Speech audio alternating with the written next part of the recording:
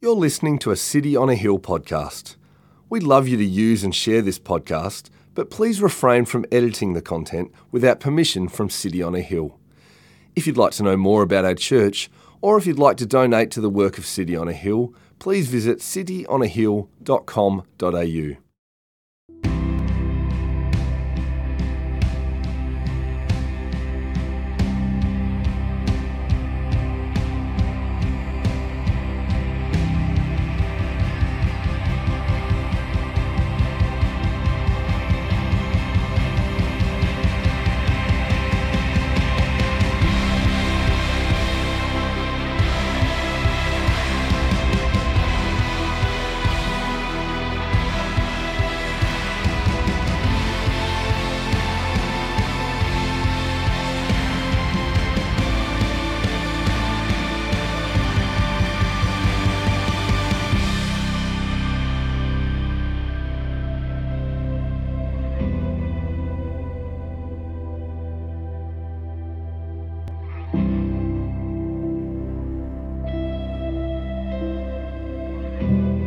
And Jesus, full of the Holy Spirit, returned from the Jordan and was led by the Spirit in the wilderness for 40 days, being tempted by the devil. And he ate nothing during those days. And when they were ended, he was hungry.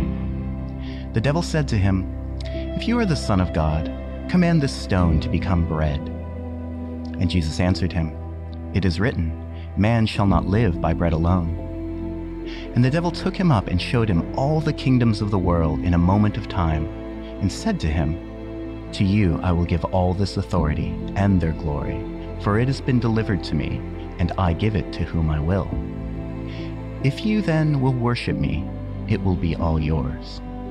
And Jesus answered him, "It is written, you shall worship the Lord your God, and him only shall you serve."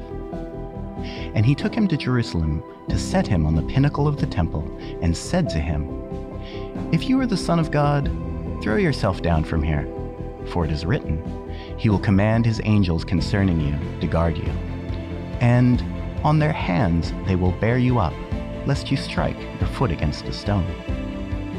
This is the word of the Lord.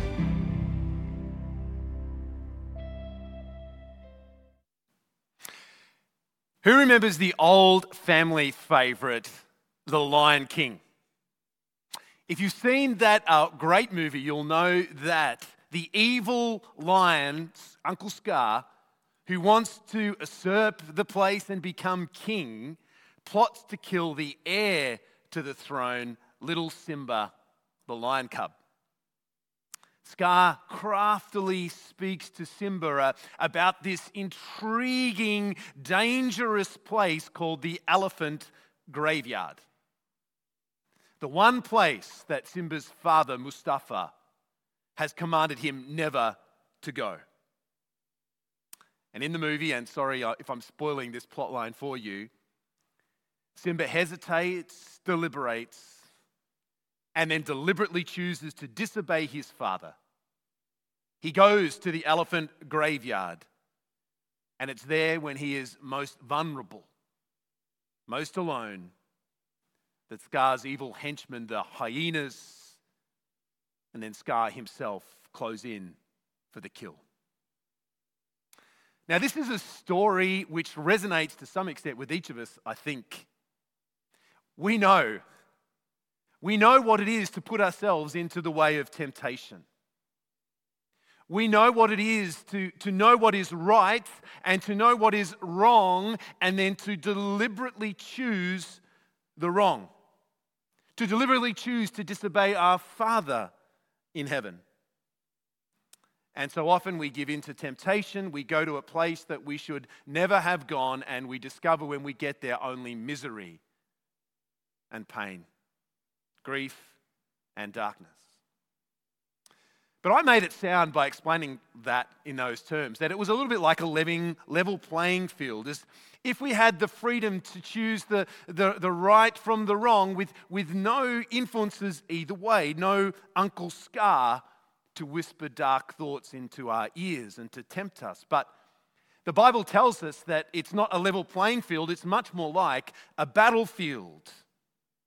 Your Father The good King in heaven calls us to good choices as we walk with him, but we have a ferocious enemy who disputes his will, who whispers to us and who calls us to turn our backs on God and to follow him instead. Who is this ferocious enemy? This ferocious enemy is, of course, the devil. Now, not the demon that unfortunately vanquished a football team close to many of our hearts on Friday night with his pointed fork and his horns. But this enemy is the great Lucifer, a dark supernatural being of mighty power, the greatest of the angels which God created, the inquisitor, Satan, the accuser of the brethren, the tempter, the one who Jesus said comes to steal and to kill and to destroy. Long in the game of temptation, subtle, mighty in power and malice. His intent is always to bait the hook of temptation, to float it invitingly in front of us, and then to count on his subtlety and the pressures of the world and our own fleshly desire to get us to bite. The human story, your story, my story, our story, is one of capitulation to temptation. Time and again, we've taken the bait. Time and again, we have, like Simba, chosen to disobey our Father. From the Garden of Paradise, where Adam took the bait and he chose in doing that to damn us and to damn our world through it, to the wilderness of Sinai. In the book of Exodus, where we've seen time and time again the people of God saved by God, yet they take the bait of the devil. They complain and they doubt and they disobey, and in the end they find themselves worshipping before a golden calf. This seems to be what we call in the army asymmetric warfare, where one power greatly outmatches the other. So we are greatly outmatched by our enemy. And so we failed.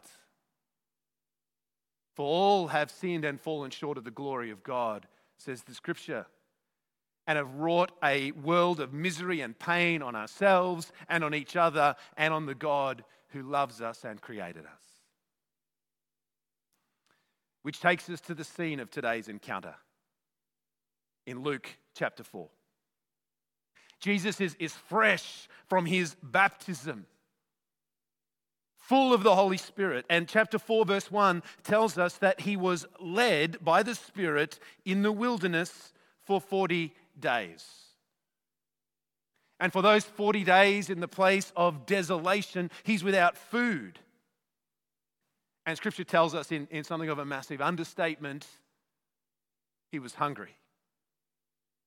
And at this moment, in his physical weakness and isolation, it's at this moment that the encounter with the devil occurs. The devil comes himself to tempt him, just as he tempted Adam in the garden, just as he tempted Israel in the wilderness. And make no mistake, friends, at this moment, Jesus is outmatched. Jesus was fully human, just as we are. And the fact that he is also fully God does not mean that this temptation that occurs for him is something of a sham. It's not. The scripture tells us that Jesus was tempted in every way, just as we are. So think of it. Think of the wilderness. Jesus is weak. He's hungry. He's alone and in the wilderness. Adam was comfortable and well-fed in the Garden of Paradise where God walked and talked with him. Jesus is in a far more difficult situation than Adam. The devil seems to hold all the cards, and in verse 3, a little bit like Uncle Scar, he confidently moves in to make the kill. Verse 3, if you are the Son of God, Command this stone to become bread.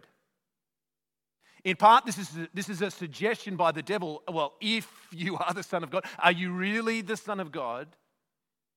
But the deeper part of this temptation is an evil insinuation that God is not really looking after you. Oh, he brought you into the wilderness here for these 40 days. Oh, yeah, he did that, but he's not able to provide for you, or he doesn't care to provide for you. Can you hear the temptation? It's exactly the same as that was presented to Israel in the wilderness, isn't it? God led you into the wilderness and he brought you into this howling place and he can't provide for you. So the devil says to Jesus, you can provide for yourself, can't you? You can do better than God can for you. You need to look out for you. You've got the power, so do it. You know that you want to. Take control. Turn those stones into bread. Jesus' reply to the devil's temptation is short and sharp. Going directly to Israel's temptation in the wilderness from the book of Deuteronomy, he says this, he quotes, "Man does not live by bread alone." Man lives by the word of God. Man rests on God's provision and his goodness. Doing God's will and submitting to him is more important than providing material things for ourselves. Our Father who is in heaven, Jesus will later teach us to pray. Give us our daily bread. So the devil regroups. He takes a different tack this time. In verses 5-7, he says this, and the devil took him up and he showed him all the kingdoms of the world in a moment of time. And he said to him, "To you, I will give all this authority and the glory, for it's been delivered to me, and I give it to whom I will. If you then will worship me, it will all be yours." Does the devil really have the power to do this? We can't be sure, but if he didn't have the power to do this, it would have been an empty temptation for Jesus, wouldn't it? It seems that to some extent, at least, the devil genuinely, as the prince of the power of the air, of the prince of this world, he has been delegated the authority in it, and he can do what he promises or what he suggests to Jesus that he will do for him. So he offers Jesus an easy way out. A short-circuiting of the process which God had ordained for him, the road that God had called him to walk. He offers a short circuit. He offers a crown, power and dominion without the cross. And in the process, he asks Jesus to take for himself dominion and power, but leave behind those he came to save. To abandon his mission to save humanity, to leave humanity forever in the chains of the evil one. And he says to him, it's so simple. It's so easy. It's all yours. And Jesus, once again, goes to Holy Scripture, he goes to the book of Deuteronomy, and he simply and sharply quotes, it's written, you shall not worship the Lord your God. Sorry, you shall worship the Lord your God, and him only shall you serve. The final attack, when it comes, is more subtle still. The devil comes to Jesus and he opens the Scriptures and he quotes from the Bible to Jesus. He takes Jesus up to the top of the temple and then he says, jump. And he quotes Psalm 91 to say why he should do this. In Psalm 91 he says, because as it's written, he will command his angels concerning you to guard you. And again from Deuteronomy chapter 6 he says, on their hands they'll bear you up lest you strike your foot against a stone. The devil comes to Jesus to tempt him and he quotes Scripture to prove it. And the question is, has he misquoted Scripture? No. The devil has quoted Scripture word for word. So therefore, the devil's quoted Scripture, so what the devil wants Jesus to do must be right and good. And what the devil here is doing is quoting Scripture in such a way, out of context way, that he's encouraging Jesus to sin against the God that gave him the good, holy Scriptures. What an evil trick this is. I've seen this too many times in ministry. I have sat in this church with another pastor as we sat with a husband who was treating his wife terribly, and we called him on it, and we pleaded with him to repent and to have a hope of restoring his marriage. And looking us in the face, he said, "Wives, submit to your husband in all things as to the Lord." Friends, few things are as evil as the twisting of God's words to justify actions that deny his name. This is evil, and it's always the devil's work. And the temptation that the devil presents to Jesus in this moment, using the Scripture to make it alluring, is to do something that will force God to act on his behalf.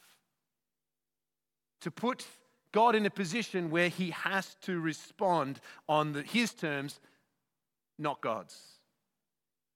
And the devil says, after all, he promised to do it in the Bible, so why not just jump? You know that he'll look after you. The Scripture says that he will. But Jesus, once again, will have none of it. For a third time, he goes back to the same passage that the devil quoted from Deuteronomy. And he says, "And Jesus answered, it is said, you shall not put the Lord your God to the test." So what's happened in these three temptations in the desert? The devil has come to Jesus with a track record of success. Adam failed, Israel failed, you and I have failed. Now Satan encounters Jesus in a position of asymmetry. Satan has the upper hand, and Satan holds all the cards, and Satan is smashed. Jesus spectacularly triumphs where Adam and Israel and us have failed so spectacularly. The devil acts as if he's taking on little helpless Simba in the elephant graveyard. Easy prey. And instead he finds himself facing Mustafa, the Lion King. The Lion King who is more than capable of making short work of the hyenas and more than capable of making short work of Scar himself. Jesus came and did what no one else has ever done completely. Lived a sinless and pure life. And when the devil dangled his hook in front of Jesus, beautifully baited, perfectly positioned, and waited for him to bite, Jesus took that hook and he pulled it out and he stuck it in the devil's eye. Friends, this encounter with Jesus, this encounter where the devil comes to Jesus, teaches us some very important things that we need to hear again today. Let me tell you the first one. The first one is this: the devil is real, and he is subtle, and he is powerful, and he will even quote Scripture to you. The devil continues to have great power, make no mistake. Martin Luther was not wrong when he wrote in his most famous hymn, "A Mighty Fortress," these words: "For still our ancient foe doth seek to work his woe. His craft and power are great, and armed with cruel hate, on earth is not his equal." On earth is not his equal. The devil is powerful, and he's real. Some people have asked me over these past months, is the devil behind the coronavirus? The very question is a question that makes some people laugh. Well, is the devil behind the coronavirus? Let me ask you to answer that yourself by maybe asking this question: does the coronavirus steal? Does it kill? Does it destroy? Does the coronavirus distract God's church from its mission on earth? Does it divide brother from brother, sister from sister, mother from daughter? Does it cause fear and division? If the answer is yes, then yes, the coronavirus is from the devil. Yes, he rejoices in what it is doing, in the suffering and death it is causing in our world. Yes, it's the devil's work. The devil's real, and he is powerful, and he is at work in our world. But this encounter, of course, shows us something crucial to remember as we think of this. The devil is powerful, but he's beaten. Yes, he is active. Yes, he is tempting. Yes, he is working his woe, as Martin Luther said, but he is defeated. Now, not just in this passage, in this encounter, we see the devil get a bloody nose. The death blow will come a few years later. To return to the Lion King analogy for a moment, remember Scar's attempt to destroy Simba had failed in the elephant graveyard. But Scar eventually lures Simba into another terrible situation. He's caught in the middle of a buffalo stampede. And his father, Mustafa, rescues him from death. But it's at the cost of his own life. In rescuing Simba, he is trampled to death, while Scar gloats at his destruction and replaces him as king. So Jesus, the mighty king and the master of Satan, as we see here, in a few years' time will willingly walk into the trap that Satan has set for him. He will walk on the Via Dolorosa, and he will carry the heavy weight, and he will go to Golgotha, and he will have his body smashed and nails driven through his hands and feet, while the devil rejoices and the demons dance for joy. But friends, there's no circle of life here like in The Lion King. This pure and innocent and spotlessly beautiful king will not stay dead. He will not stay dead. 3 days later, he will roar out of death into life. And as he does so, he will crush the head of the devil, and he will make the way open into freedom and life for all who will come in it. Satan is defeated. Satan is real, but he's defeated. And friends, some of us that I speak to in church, we give Satan way too much credit. It seems that we live our lives as if we're in Kabul in Afghanistan, and the Taliban are in the streets, and we come out and we look behind every avenue for what is the devil doing today, and we live in fear. And we live as if we're captives waiting to be caught again. Yes, the devil's powerful, but he is on a leash that Jesus Christ has set for him. He can bark ferociously at us, and yes, he can bite, but only to the extent that Jesus gives him the leash. And Jesus himself, in his word, the scriptures, has promised us that we will not be tempted beyond what we can endure. And when we are tempted, God our Father will always provide a way out. The devil can tempt you. The devil and his demons will tempt you. But he cannot force you to do anything. You're no longer in his power. It's a travesty when a Christian will say, well, the devil made me do it. And we'll focus on the devil and his temptations. I had no choice. I had to give in to the addiction. I had to give in to the temptation. No, the Holy Spirit raises you from the dead. And when you encounter the devil in his power, you don't do it like Simba, the helpless lion cub. When you encounter the devil, you are in Christ. You are in Mustafa. The devil fears at you. Scripture says that if you resist the devil, he will flee from you. He'll run away from you. When you encounter the devil, you encounter him in Christ, who has the victory. So resist the devil. Say no to his baited hook. Say no to that unholy trinity of the world, the flesh, and the devil, which seeks to turn you from your walk with God and your trust in him. But if you have given in, and everyone does from time to time, if you have known what was right and known what was good and what God wanted you to do and chosen something else, remember that Jesus loves you, that Jesus has conquered the devil. Remember that Satan is the accuser in Hebrew. It means the accuser. Satan wants you to stay far away in your misery and your sin. Satan wants to condemn you as he shows you the ways which you have betrayed God and others. But Jesus came to bring you salvation. And he came that you might come close into righteousness and avoid his judgment. Jesus didn't shed his blood on the cross so that you would stay in misery. Jesus didn't shed his blood on the cross so that when you fall short of him, you would then go, I can never come back. He shed his blood on the cross so that no one would pluck you out of his hand. And the Father's arms are wide open.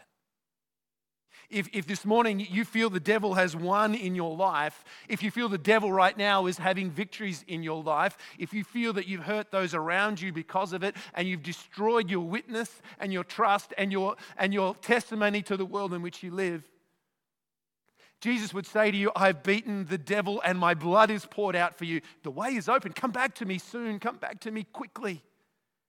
Come back to me now. Leave the filth of the pig pen. Come home to your Father's house. But it's also true, isn't it, that other Christians behave as if the devil doesn't exist. If he's not real, if it's just like he's just kind of a figure of imagination that we see in the Bible, and how the devil must smile at those of us who live like that. Do we not know that in Ephesians chapter 6, Paul says, take up the shield of faith. Why take up the shield of faith? Because with it you can extinguish the flaming arrows of the evil one. That's why he says. Did you hear that? Flaming arrows of the evil one. Some Christians live in the world as if evil is not a reality, consummate impersonated evil in the form of the devil who is not seeking to destroy us. He's not shooting flaming arrows at us. Our battle, the Bible says, is not primarily against flesh and blood. Flesh and blood, for example, that can be destroyed by something like the coronavirus. Our battle is primarily against the principalities and the powers, the forces of evil in the heavenly places. And this is a real and deadly battle. If you take the devil lightly, you make yourself vulnerable to his attack. Well, you say, well, how would I take the devil lightly? I tell you how you take him lightly, by not taking up the armor and the weapons of the warfare that you've been given to you. Well, what would that look like? Well, what is your prime weapon in this war in which we are all living, this war of temptation, this war with the highest stakes? What's the greatest weapon that we have? I believe throughout Scripture the greatest weapon we have is prayer. So let me ask you, are you taking up your weapons of warfare? And you can read the list in Ephesians 6, but primarily among them, have you taken up the access and the privilege you have to stand under the shield of God in prayer? Are you prayerful? And you say, oh, Andrew, you're going to guilt me again. This is the easiest guilt trip in the world, isn't it? Pray more, pray more. No, that's not what I'm trying to do. But what I am trying to do is to ask you, are you taking the devil seriously? And if your answer to me is yes, then I will say, well, how is your prayer life going? Do you make the effort day by day to come into the privacy of your room with no one watching, to come to God in prayer, to ask God to help you in temptations, to ask for God's presence and His love to overwhelm you day by day, to protect you from the evil one, as it says in the Lord's Prayer? And do you pray? We have prayer meetings once a month. Is that something you prioritize to be at if you can? To pray with God's people. There are weekly morning prayers at Thursday. Is that something you pray with? Do you pray with yourself and with others? If you truly believe in the power of the devil and his supernatural reality, then the most clear-cut action you will take supernaturally is you will pray. Because it is in praying that the truth of our being united with Christ is made real to us. It is in praying that we depend and cast our cares upon Him. It's in praying that we come and recognize that the devil outmatches us, but that we are in Christ. And because we are in Christ, when we have prayed and trusted, we go out into the world as what we are, more than conquerors in Christ Jesus our Lord. So do you pray? Do you pray for our church's unity?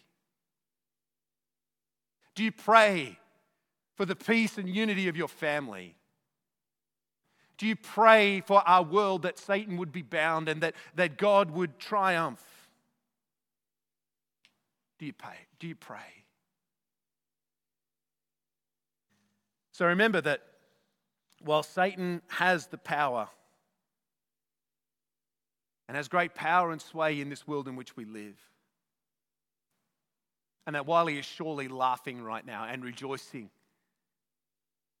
in COVID-19, its impact, the fear it causes, the division that flows from it, while he's obviously rightly rejoicing in that, while he must rejoice over so much of our Western culture and the way we've turned our back on the God who has blessed us so much, while he must laugh at our foolishness and our shallowness and our stupidity as we dabble in temptations in which we have no part to dabble in and which bring us only harm and hurt. Well, remember these things. Remember that God also says that he will use whatever the devil means for evil for good. God stands in sovereignty over the devil. He can only do what he is given. He can only operate within the sphere that Almighty God gives to him. And we know that all things, even coronavirus, even that encounter in the wilderness with Jesus, even the cross, which seemed the greatest defeat, all of them are used and ordained by God for his glory and his good. Satan's days are numbered. Jesus has dealt the death blow. And very soon Satan will enter forever into rigor mortis. Well, let me close by reminding you of the one wonderful truth, which is the thing I think and hope that you've got from our time together in God's Word this morning. And it's this. Jesus encountered the devil so that you would never have to. And you say, well, Andrew, but you've just been teaching about the devil's encountering us and his temptation. Jesus encountered the devil that you would never have to. And what I mean by that is that, yes, you live now in a tension in a world where he is active and where he is powerful and where he's subtle. But Jesus encountered the devil once and for all that you would never have to. And what I mean by that is that you would never have to encounter him on that day, on the day of final judgment. On the day when Jesus says, those who have been saved by his blood and have been brought into relationship with him will go to be with his Father in paradise in heaven, and all those who have refused, all those who have chosen for themselves to be apart from God will inherit the seeds that they have sown, and they will encounter the devil. Not just in a moment, but for all eternity. Steal, kill, destroy. Jesus Christ encountered the devil that you and I would never have to. Jesus Christ encountered the devil that you never will need to. Revelation 5:5 says these words. And one of the elders said to me, weep no more. Behold, the Lion of the tribe of Judah, the Root of David, has conquered. He has conquered. Jesus Christ has the victory, and if you are in him, you will never encounter the devil. But you will encounter God in his rich love and mercy, protection and peace. Let's pray. Father God, we thank you for Jesus. We thank you that his encounter with the devil in this passage in Luke and finally in the triumph of the cross means that we never will have to encounter him. That in Christ we are forgiven. In Christ, he has no power or authority in our lives. In Christ, we are given the fullness of the Holy Spirit, which raised Jesus from the dead. In Christ, we are given victory in this life and triumph with him for all eternity. We thank you, Jesus Christ, that all glory and honor and power and might are worthy are you, Lord. All is yours. And we pray that this week, as we live in a world of division, as we live in a world where the devil is active, that our focus and our attention, our prayers and our devotion would be centered on Christ, resurrected, alive, and coming soon. In his name we pray. Amen. Thank you for listening to our podcast. If you'd like to know more about our church, or if you'd like to donate to the work of City on a Hill, please visit cityonahill.com.au.